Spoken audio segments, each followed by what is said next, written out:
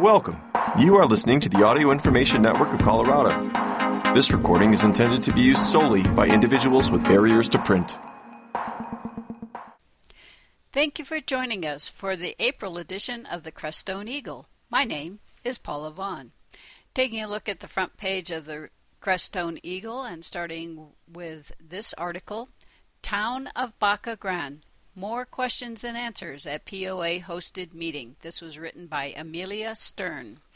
A group seeking to incorporate the town of Baca Grande is filing a second petition that would put the issue to a vote, citing a desire for greater autonomy and improved services like road maintenance and police responsiveness.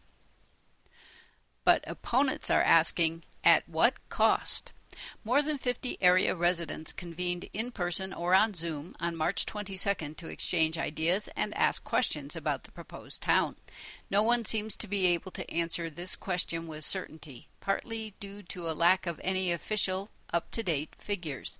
In 2003, the Baca Grande Governance Research Committee conducted a feasibility analysis, concluding that municipal incorporation was not feasible at the time due to insufficient population, a heavy dependency upon residential property taxes to finance the municipality, and a limited commercial tax base in the Baca. While the population has nearly doubled in the past 20 years, the prospect of increased property taxes remains a serious concern.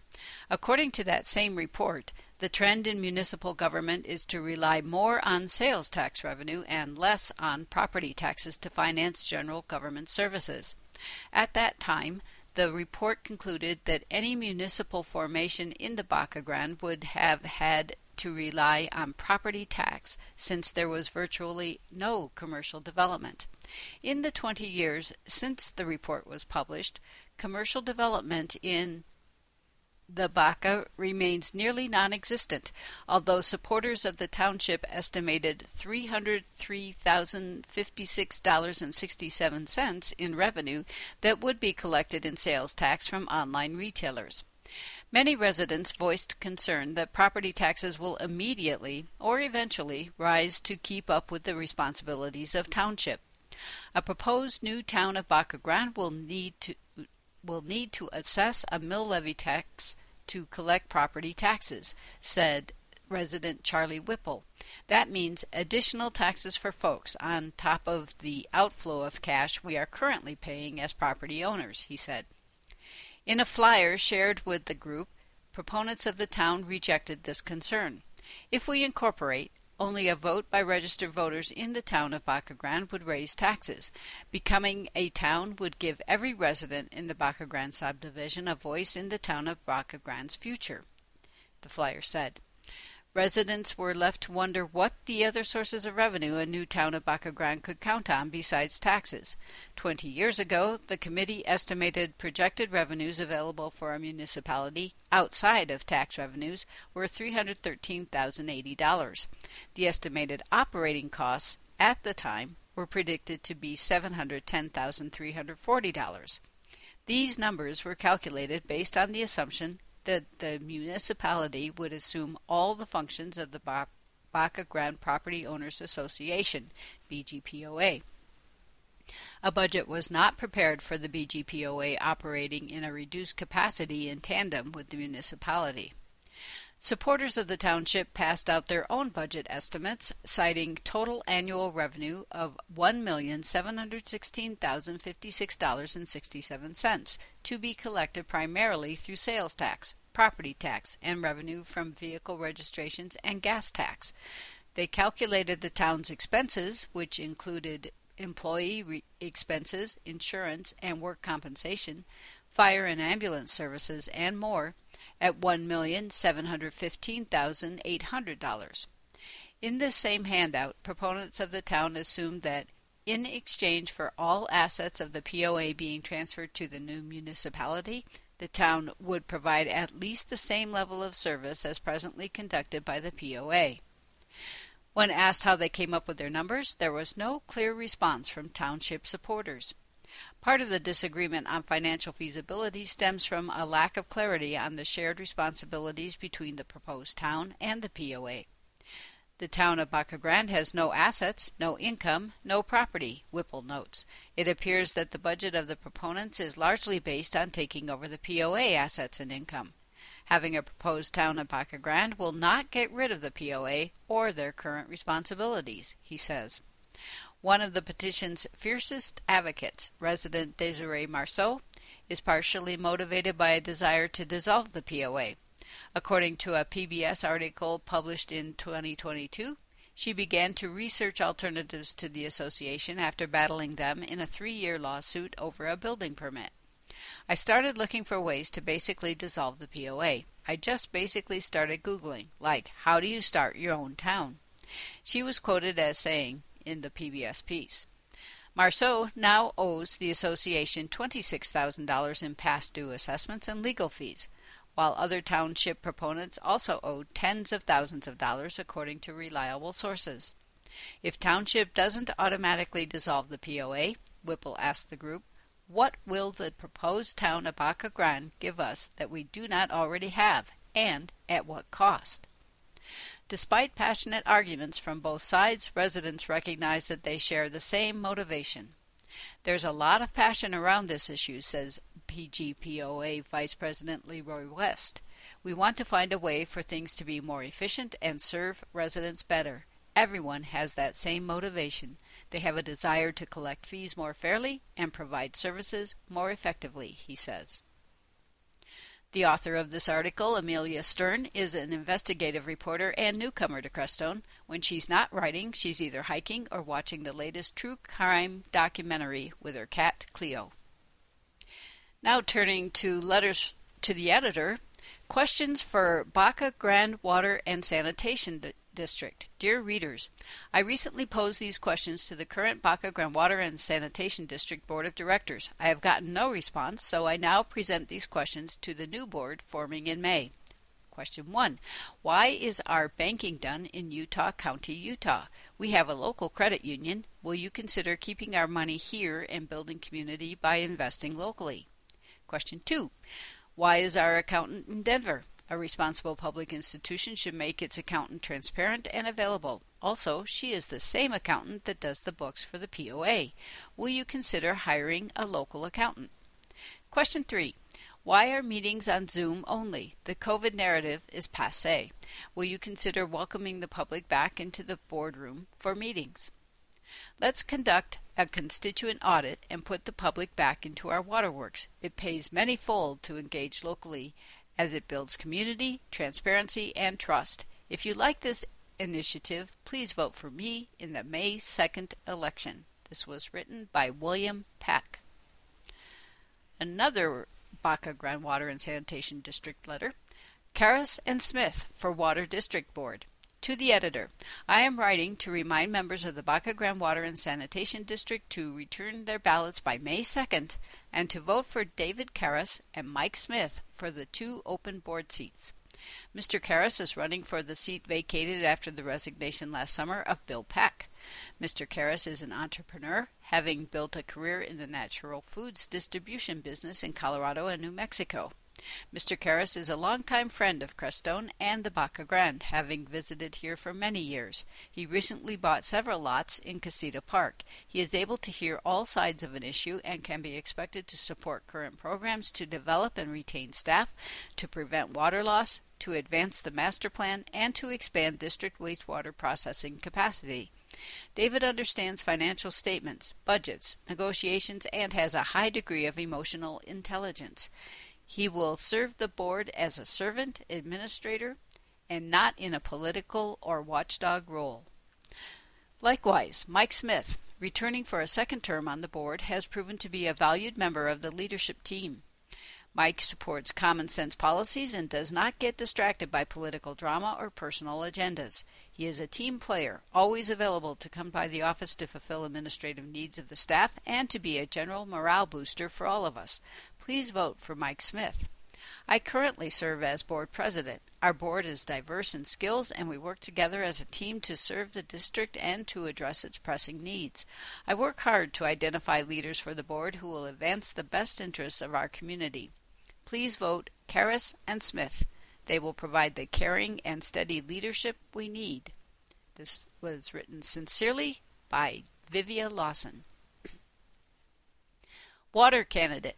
Dear Editor, my name is Mike Smith, and I am running for one of the 2 vacancies on the Baca Grande Water and Sanitation District, BGWSD, Board of Directors. I've been a Baca Grande property owner and resident for almost 6 years, and have served 3 of those years on the board as Secretary and Treasurer, and am currently a member of the district's Budget Committee. I have extensive professional knowledge of how water and sanitation operations work. Before I retired here in 2017, I held a Class B water and wastewater treatment plant operator license for the National Park Service for 9 years, and did water treatment at the Little Bighorn Battlefield National Monument in Montana and in Mesa Verde National Park. My experience also includes 12 years managing water rights, water system repair and maintenance, budgeting and water allocation for a 1,500-acre cattle and hay ranch in Mancos, Colorado, and during that time I served on the board of the Mancos Water Conservation District. Now that I am retired, I continue to enjoy carpentry and working on my classic 1951 Chevy truck that you might have seen me driving around town. I am a decorated Vietnam veteran and was an engineer with the 1st Marine Division. With my current experience serving on the BGWSD board and previous professional experience in water and sewer system management and repair and working with other local water boards, I think I would continue to be a valuable addition to the board. You should have received a ballot in the mail that needs to be returned by May 2nd. I would appreciate you voting for me to continue in my current board position. Thank you, Mike Smith. Now turning to food bank news, Crestone Food Bank nears new location. Jules and Courtney Crow-Carrig, the new managers of the Crestone Food Bank, are close to securing a new location. A building owned by the Baca Grande Property Owners Association has been identified. The next step is to have the building inspected. The goals of the inspection are to determine if the building has the structural and electrical capacity to support the refrigeration equipment and freezers, i.e., are the floors strong enough to support the weight. Determine if the structure is rodent-proof. Measure ADA compliance. Make sure the Care and Share and La Puente food pantry requirements can be met. Identify other repairs needed to get the building move-in ready. If after the inspection the building is deemed viable, CFB will work on a plan to cover the repair expenses. The hope is to receive financial support from the Saguache County, the POA, the Town of Crestone, grant funding, and community donations. The timeline for reopening the food bank will be determined by the amount of work the building needs, how quickly the funds are secured, and how much community support is needed to get it ready. The next phase prior to the reopening will include moving the large equipment from La Puente's storage facility in Alamosa, re-establishing delivery of food from Care and Share and our other partners, and hosting a Pack the Pantry party. The Pack the Pantry party will be an opportunity for the community to fill the shelves with donations, get a tour of the new facility, and learn how to become a recipient, volunteer, or donor. We may even have live music and, of course, food. Jules and Crow's ongoing behind-the-scenes work will continue, including grant writing, soliciting donations, preparing volunteer training materials, and setting up the distribution logistics. A needs assessment survey for recipients, volunteers, and donors will be available at crestonefoodbank.org, that's a website, crestonefoodbank.org, in the coming weeks. It will help determine what hours the food bank will be open, what food is purchased for the pantry, how many volunteers we can count on, and how donors want to contribute. If you want to receive food from the food bank, volunteer, or donate, please take the survey. The website crestonefoodbank.org will have regular reopening updates, including information on the Pack the Pantry party. The website will have posted opportunities for volunteers and donors to get involved in the reopening process. We also want your creative genius for our upcoming Crestone Food Bank logo contest. And a corresponding article, Area Food Banks. During the time the Crestone Food Bank is closed, area residents can are welcome to visit any food bank member of the Food Bank Network of the San Luis Valley. These include the Moffat Food Bank, located at Free Spirit Christian Church, open from 2 to 4 p.m. on Tuesdays. Their phone is 719-256-5114. The Saguache Food Bank, located at Saguache County Social Services, 605 Christie Avenue, open Monday to Friday, 8 a.m. to 4 p.m., and their phone is 719-655-2537. And the Alamosa Food Bank at 513 6th Street, open Mondays to Fridays, noon to 4 p.m. For further information, please call Annalise Bear at 719-589-4567. And now we have a Meet Your Representatives article. Town of Crestone trustee Adam Kinney. This was written by Amelia Stern. When Adam Kinney moved to Crestone in his early 20s, he was looking for a place to call home. More than 20 years later, he has raised all 3 of his kids here and is serving on the Crestone Board of Trustees for his 4th non-consecutive term. I really love the empty canvas on which you can create yourself and your reality, he says of living in Crestone. I love the rebellious aspect of being way out here and not completely immersed in what the rest of the world is doing, he said. Kinney and his wife and business partner, Christina Cabeza Kinney, run Blue Earth Design, a local business that designs and manufactures natural, handcrafted product displays. The couple took over the shop in 2014 from master woodworker Bruce Nygren, who originally founded it in 1997. They've expanded the business, designing and selling wooden ornaments, boxes, bowls, and cutting boards, as well as providing custom laser cutting, engraving, and silk screening services. We're the largest exporter of manufactured goods in the Baca, says Kinney. When he's not working in his shop on T Road, he's working for the people of Crestone. Kinney joined the Board of Trustees to be what he calls a working man's hero. I've always made a stand for protecting people's livelihoods, he says. As a longtime resident and experienced trustee, Kinney says his goal has always been to maintain authentic and safe access to local government. I understand what it's like to feel disenfranchised by local government, he says. When I hear of someone feeling disenfranchised or disempowered, I like to knock on their door and help them feel heard. With the 3 years he has left in his 4-year term, Kinney would like to see the Baca and the town of Crestone work more closely together. The most important thing that needs to happen is a bridge between the two, he says. Physically, that bridge could be a community center, complete with facilities for a gym, library, performing arts center, and a skate park that can serve both communities. According to Kinney, the facility has been in the works for more than a decade, but this latest incarnation was brought to life by a 2019 conversation with local high school students around healthy alternatives to substance use. But the idea was vehemently opposed by 2 board members, he says. More recently, the conversation has come up again, and there are a few people representing the Crestone Charter School, the town, and the Baca Library who are pursuing the vision. This latest push for such a center is the direct and absolute result of careful and attentive listening to what our young people are telling us that they need, says Kinney.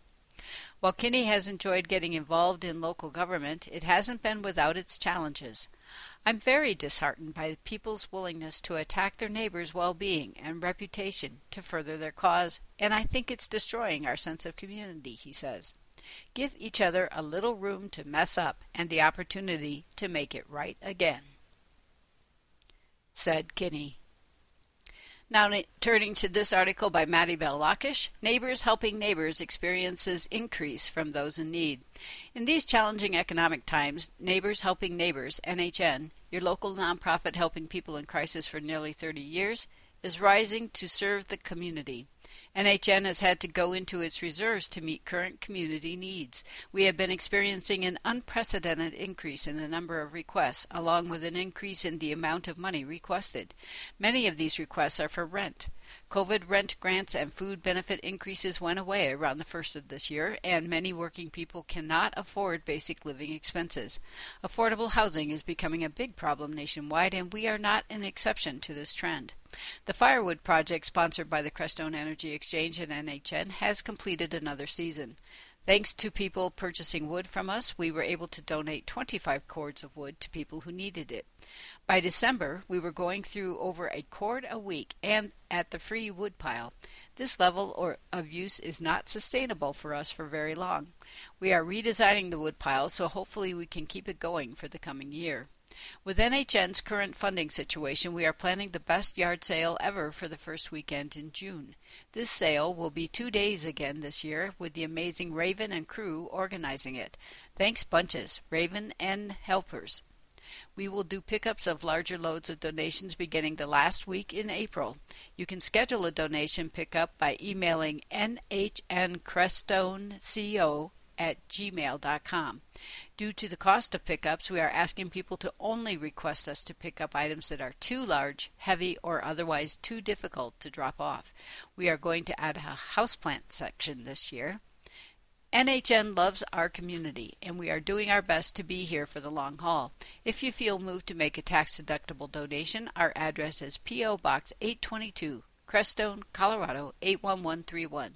You can also make a donation to our NHN account at Aventa Credit Union. Thanks for your support. Together we can get through these hard times. Now taking a look at the happenings column. Free Community Song Bath by Crestone Threshold Singers. Many members of the Crestone community are familiar with the Crestone Threshold Singers from the group singing at the bedsides of individuals facing imminent death or at cremations. A rare opportunity to hear the singers' tender, sacred lullabies will be available to the community on Saturday, April 15th from 3 to 5 p.m. at the Shumai Center Gallery. This song bath is free to all and offers audience members a chance to take turns reclining in a zero-gravity chair to receive soft harmonic songs from the Threshold Choir repertoire. The songs, mostly written by members of the larger Threshold Choir organization, which has chapters around North America and elsewhere, are non-religious but spiritual. They are meant to induce a state of relaxation, calm, and release. The Crestone Threshold Singers are Anraya Arstad, Sharon Corcoran, Gillian Elzy, Hamida Nur, Susan Skellinger, and Julia Voss. They hope the song bath on April 15th will introduce a wider audience to their work, leading to more opportunities for them to fulfill their mission of singing for people in transition from this life. And taking a look at the community calendar, on Wednesday, April 12th, Crestone End of Life Project monthly meeting at 7 p.m. at Little Shepherd and Zoom. Their email is informedfinalchoices@gmail.com if you have questions. On Saturday, April 15th, Zoom workshop, Change the Story Through Nonviolent Action, What You Can Do. This is from 3 to 5 p.m. on April 15th. It is free with registration, which is done at the website qrco.de/suntalk, SUNTALK. On Sunday, April 16th, Yogic Cooking Workshop at Shakti Sharanam from 8 a.m. to 5 p.m. The cost is $40 to $60.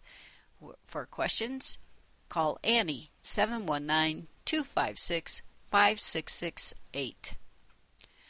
Also Sunday, April 16th, Sufi Dikr, all welcome to participate with us at the Golden Light Sufi Circle in person or over Zoom. Please email hamidanur303, that's HAMIDANUR303 @gmail.com, or call 719-588-8602 from 3 to 5 p.m.